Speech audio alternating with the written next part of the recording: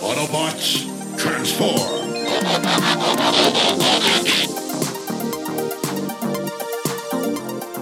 Well, hey, and welcome back to the Transformers Nitpickers Podcast Show. I'm Paul.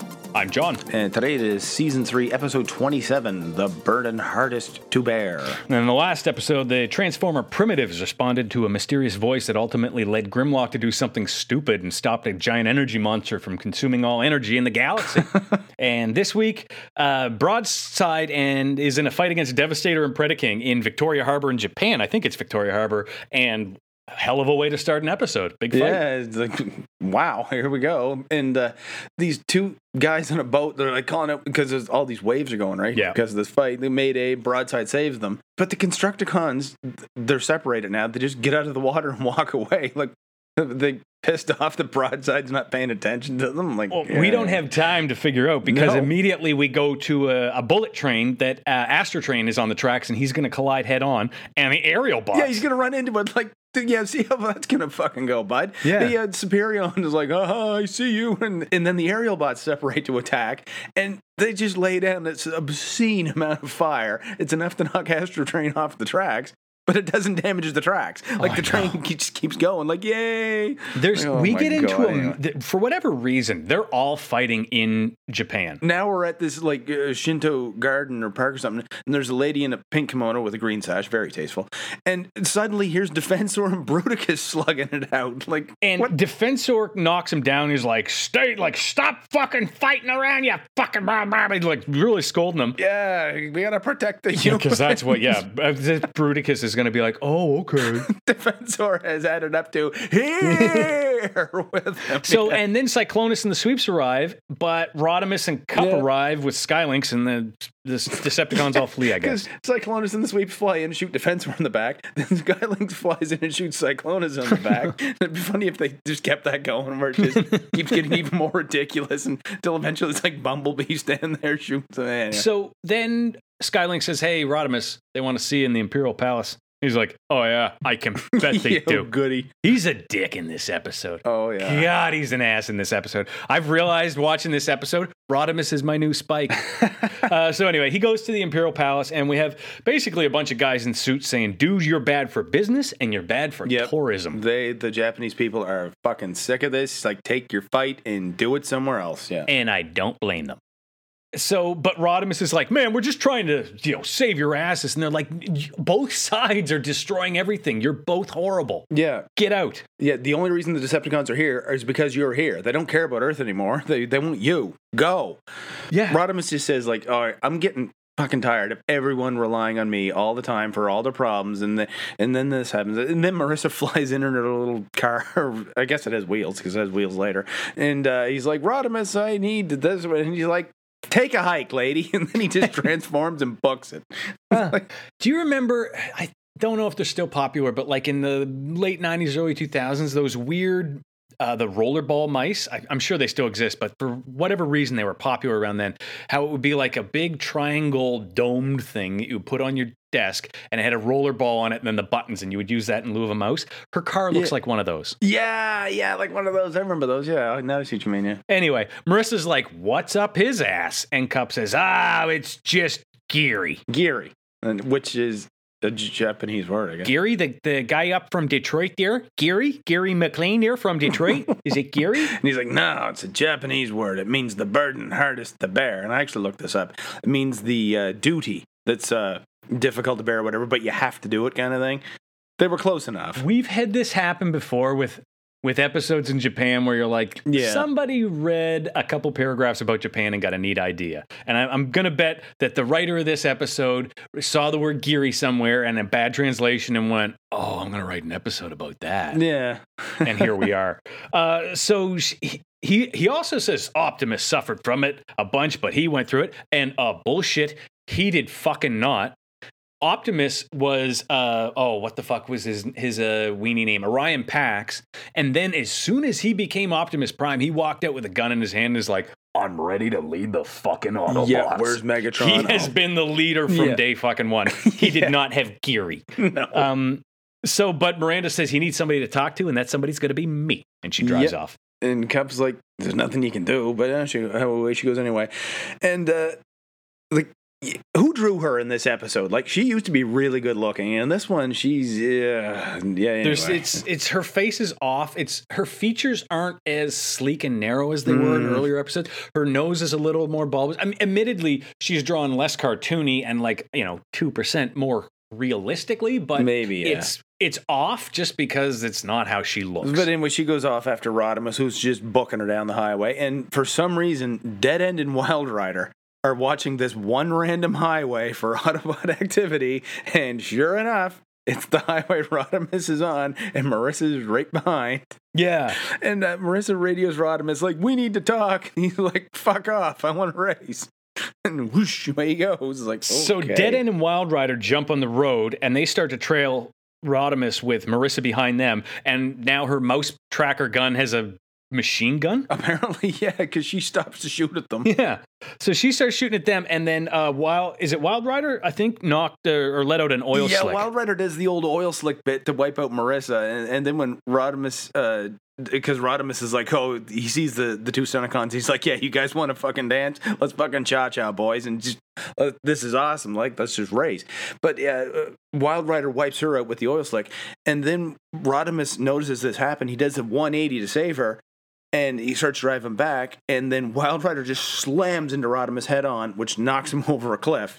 Commercial break. Oh, no, not a commercial break yet, because he goes down. They go down to inspect him, and they find the Matrix. Yeah. His chest is busted open. Wild Rider's like, he done blow up real good. Yeah. Like, holy shit, this is the Matrix. Let's take this back to Galvatron. So they leave, and then Rodimus in truck mode transforms back to Hot Rod. Yeah, he transforms and just falls on his back. Then commercial break, yeah. Transformers is brought to you today by Creepy Glue. Creepy Glue, the all-natural gluten-free adhesive made from only the choicest nightmare fog extracted from innocent children. You've trusted Creepy Glue for all your adhesive and solvent abuse needs for years, but did you know it has even more uses in the kitchen? Pour a cup of Creepy Glue in your dishwasher for astounding results. Add a tablespoon of Creepy Glue to your home baking for a chemically bleached brilliance in your children's smile. Trouble getting up in the morning? Creepy Glue is 22% crack cocaine. Put a dollop in your coffee and greet the boss with a smile. Creepy Glue, technically still legal. Use of Creepy Glue constitutes a contract with the manufacturer, releasing from all liability, harm, or death. And when we come back, Marissa gets her car out of the swamp and finds Hot Rod. Yeah, she's like mad that her car isn't a boat. It's like, you idiot. So she finds Hot Rod, and then we go to Galvatron. He's delighted. And this is, I don't understand this, because he had a moment, not even as Megatron, but as Galvatron in the movie, where he tried to use the Matrix, and it did not work. Yes, exactly, because he takes the thing and sticks it in his gun. Yeah. And like, dude, this thing is as useless to you as Canadian money is in the United States. Like, really? But then Galvatron's like, you broke it. He points at Dead End Wild Rider, like, you must have dropped this thing or something. A little, like, puff of pink smoke comes out. He tries to shoot them, but there's a poof. So like, it might as well have had the thing comes out and says bang. That would have been so much better. But then all the ghosts of the former primes, including Optimus, appear, and they're like, return the Matrix. And he's like, all right, fine. Take the fucking thing. And then he just gives it to Scourge. He's like, go destroy this fucking thing right now. And then Cyclonus, I like this. He points out, like, Galvatron, you agreed to return it. Because, Cyclonus actually has some honor, right? And Galvatron's like, I lied, you idiot. Scourge, get this fucking thing out of here. So Scourge decides, fuck that, I'll just put the Matrix in me. And he starts to, like, mutate and bulge. Yeah, he knows what this is. And we'll come back to him. I have comments on his mutation, but we go to Magnus, Springer, Marissa, and Cup, and they're standing over Hot Rod in robot mode, hooked up to a bunch of machines, and he wakes up and he's like, hey man, I feel fucking great. Do you guys want to do some coke? I love coke. Let's party. Where are the strippers? And they're like, hey, whoa. Don't you want to go find the Matrix? Fuck no. Yeah, because Springer's like, they must have took it, and Marissa doesn't know what that means, but Cup's like, it wouldn't be any use to them anyway. They're like, dude, we should go do this. And he's like, fuck that. I'm happy. I never wanted to be Rodimus, which he didn't. I'm out of here. And he literally quits the Autobots and drives away. I like what he says, though. He's like, I'm sick of being responsible for the universe and its outlying suburbs. the areas outside the universe. Yeah. Brilliant. I mean, corny, but brilliant. So we go to Scourge, and he's all like bulbous and mutated. He's just looks warped. All his metal is bubbled out. ugly. And he confronts Galvatron and very quickly destroys him. Because Galvatron's like, look, only I lead the Decepticons. Scourge blasts them with eye lasers and just shoots Galvatron a country mile. And Cyclonus tries to shoot Scourge, but it just bounces back. And into like a spiked pit. Scourge is in charge, yeah. Yeah, and the other Decepticons fall in line. And commercial break. The Transformers Nitpickers podcast show is also brought to you by Frank's Pickle Barrel Ass out of Maspeth, New York. They have a wide selection of pickles. Sweet pickles, bread and butter pickles, dill pickles, Flurgan pickles, garlic dill pickles, kosher dill pickles, Horkin fiber pickles, gluten-free nipple pickles, sour pickles, pickles and pie, saffron baked pickles, mint pickles, gherkin pickles, and spaghetti. Frank's Pickle Barrel Ass has offered same-day trucking since 1989 and are happy to call you. Frank's Pickle Barrel Ass, may I slip you a pickle? We come back and, so Scourge flies off and then commercial break. And we come back and Cyclonus and Galvatron are still alive. They both get up and out. Yeah, and Galvatron climbs up the cliff. Doesn't fly, just climbs. Yeah. And Cyclonus is like, Scourge must use the Matrix to gain such power, but it's poisoned him because he's a Decepticon. And Galvatron points out, look, I'm the fucking leader, not him. And he punches Cyclonus out. No, poor Cyclonus. And we basically, Scourge is going to go to Earth and kill the Autobots and everybody and destroy everything. And we cut to Marissa and she detects the Decepticons approaching. There's something coming through a warp gate. And they're like, hey, where's Hot Rod? A10 and I don't know why they're so gung-ho to find Hot Rod, but can't find him. The thing is, Marissa has never known Rodimus as Hot Rod. Why would she suddenly start calling him that? Like, you think it'd be, where is Rodimus? I guess his name was Hot Rod. Yeah, it would have been nice to have just one bit where this would have been really great for the story. If the one bit where she called him Rodimus and he's like, no, I'm Hot Rod now. Yeah, exactly. And like that, I think that would have been great. We had a brief shot of this like Swordmaster teaching a class before. Yeah, it's like a kendo class. Yeah, and we cut back to them now and he's teaching a lesson. Basically, it's expect nothing. Don't expect to win or to lose. Expect nothing for your mind. Yeah, because the student drops his shinai and the sensei's like, what were you thinking? And he said, I thought I should be more aggressive. And the sensei says, no, don't expect anything. Like, if you expect this, then the opposite might happen or something. Zen in the art of Transformers. So the class is excused and we cut over and there's Rodimus just sitting down watching the class being taught. Yeah, he's sitting in basically he gets taught the same lesson. The master's like, did you hear the lesson I taught? And he's like, I think it was this and that. Oh, well, it was. Well, if you think of victory, you can't help but think of defeat at the same time, so just don't think. Like, René Descartes and this guy would make for an awesome, if very boring debate. I'll leave it there. So Cyclonus and Galvatron have trailed Scourge and the Decepticons to Earth, and the Decepticons arrive, and Scourge says, destroy everything. And for whatever reason, they land in fucking Japan again. Yeah, to destroy them. So I'm starting to wonder if this writer was interested in Japan or just had a fucking grudge against Japan. It was like, every chance I get, I'm going to destroy Tokyo. He's never got over it. Yeah. Sits at home. This is the Transformers version of an internet troll. We have a lot of fighting in Japan, and there was a Broadside encounters Scourge, and Broadside, I think, throws him. But Broadside might parallel Astro Train with difference in scale. Yeah. There's no way that Broadside, who is a fucking aircraft carrier, would transform into the same size as Scourge, but he does, and like tosses him. Yeah. A country mile again. He lands by this woman who screams, and he has to, did I frighten you, madam, or something like that? Yeah. And then the student who was getting taught the lesson earlier. Yeah, the kendo student comes out to fight him. And he tells Scourge to let her alone. Like, really? We're still going to do this? Casey Kasem called you out for your racism and left the fucking show, and you're still going to do that? So this episode on a whole, it's not as bad. Not nearly. Culturally, not even but close. The accents are really corny. Horrible. Yeah, visually it's not so bad. So the two of them, this little old lady and the student, they run away and they get into an alley, and Scourge has decided to, I love that in his plan to destroy Earth, he's decided to just go after these two people. Yeah, just these two, that's it. Yeah. And Hot Rod comes out of nowhere and slams into the back of Scourge. And again, this is just, I don't know, it ignored a lot of stuff, and that we've set Scourge up as like Galvatron can't stop him. but Hot Rod can. Scourge says he'll hit Rodimus with the power of the Matrix, but now Rodimus realizes he belongs to the Matrix, not the other way around. Like if you have a cat, you're the cat's pet, not the other way around. That's very true.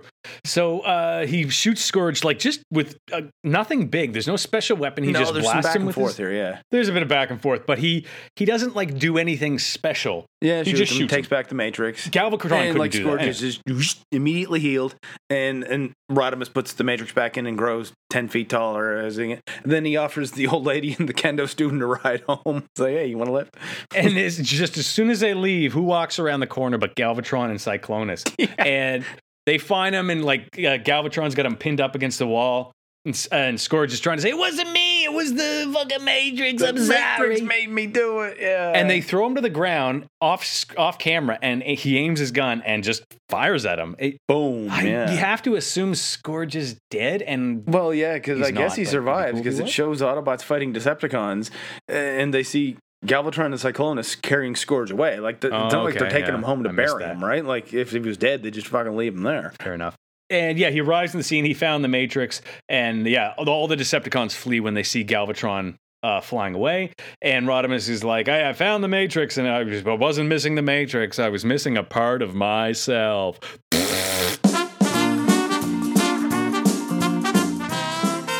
You're telling me the only thing they needed to do was knock Rodimus Prime off a cliff to get him to crash to get the Matrix to fall out? That's it? Come on, Rodimus. Next time, use Creepy Glue. Creepy Glue. For all your crashing backwards through a guardrail and falling down a cliff Matrix holding in needs. They even had a commercial for the shit in this episode, Rodimus. Anyway, Rodimus is hell-bent on getting away from everyone, including Marissa, until Dead End and Wild Rider attack, but all they do to her is make her spin out in an oil slick. She's fine. Anyway, Rodimus is suddenly concerned for her and does 180 and starts driving back, but then Wild Rider slams into him, knocking him back through the guardrail and over the cliff. No. Go outside and get yourself a Ferrari 308 GTB, doesn't matter what color. Get it up to 150 kilometers an hour and drive it straight into an RV, doesn't matter what color, driving towards you. Yeah, didn't happen the same way it did in the show, did it? Want a safer way to test this? Go downstairs to the pool table and put a bowling ball on the fucking table and hit that with the cue ball as hard as you fucking want and watch what happens. And yes, I know Wild Rider has this Dynacon force field that makes him able to smash into shit without hurting himself while he's in car mode, and he's driving quite a lot. That's the end of another episode of the Transformers Nitpickers podcast show. Yeah, the next episode we're going to watch is Najika? It's the Kijiji? Nijika. Kaka. It's a lot of dots on top of letters. It is. Whatever the name of that episode is, we're going to watch it. And if you want to see something that, I don't have a good one this week, but find us on Twitter. I'm at John Soapy and Paul's at P. McPherson1. Yeah, make sure you rate and review us in your podcast app. Tell all your friends. Tell everybody you know. And until next time, Najiki? It's like Najiki.